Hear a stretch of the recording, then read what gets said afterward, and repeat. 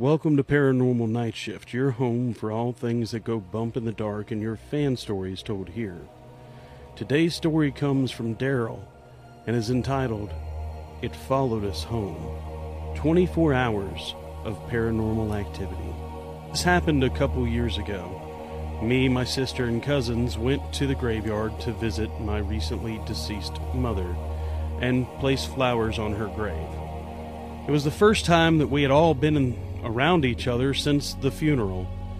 We placed flowers on her grave and just kind of walked around in the graveyard talking to each other. It was actually relatively nice and kind of normal just to have conversations with each other.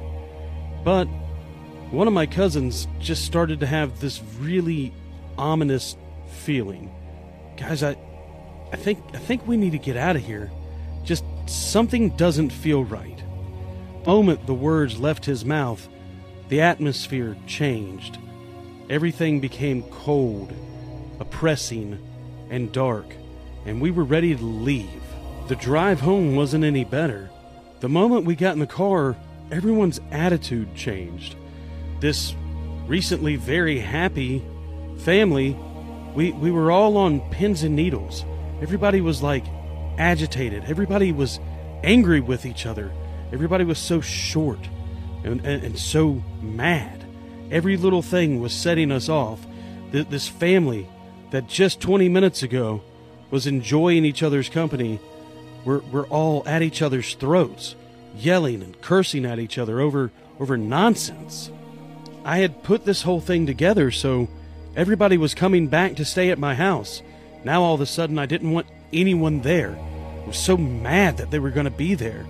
And the energy in the house, it felt dark.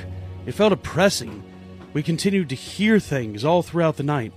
Bumps and clicks and bangs. We continued to see shadows out of the corner of our eyes. What went from anger now turned into fear. All of us were just so scared. Lights began to flicker on and off in the house.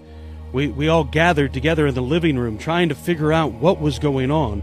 If we all heard and saw the same things happening. It went on like that all night. We continued to have books fall off the shelves, plates coming out of the cupboards, and all of us had the most terrifying paranormal experience that you could ever think of.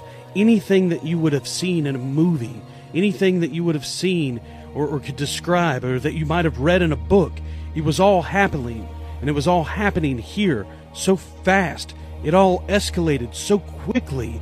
We had no idea what was causing it, and we were all so bitter and all so mad at each other. Thank God for my sister. Common sense started to prevail. Questions were being asked.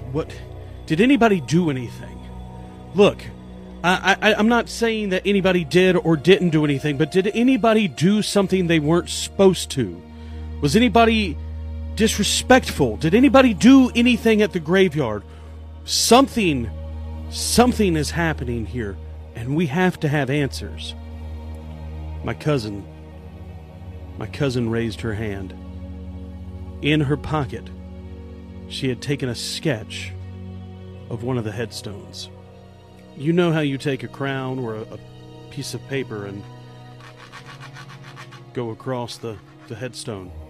That's what she had done, and she had kept the paper with her.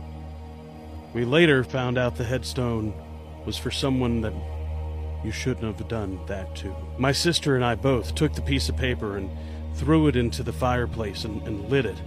The moment the paper was burned, everything in the house went back to normal. It was like we were all in some sort of angry trance. For 24 hours, we were tormented by whatever this was. Something had followed us home. We still go visit my mom.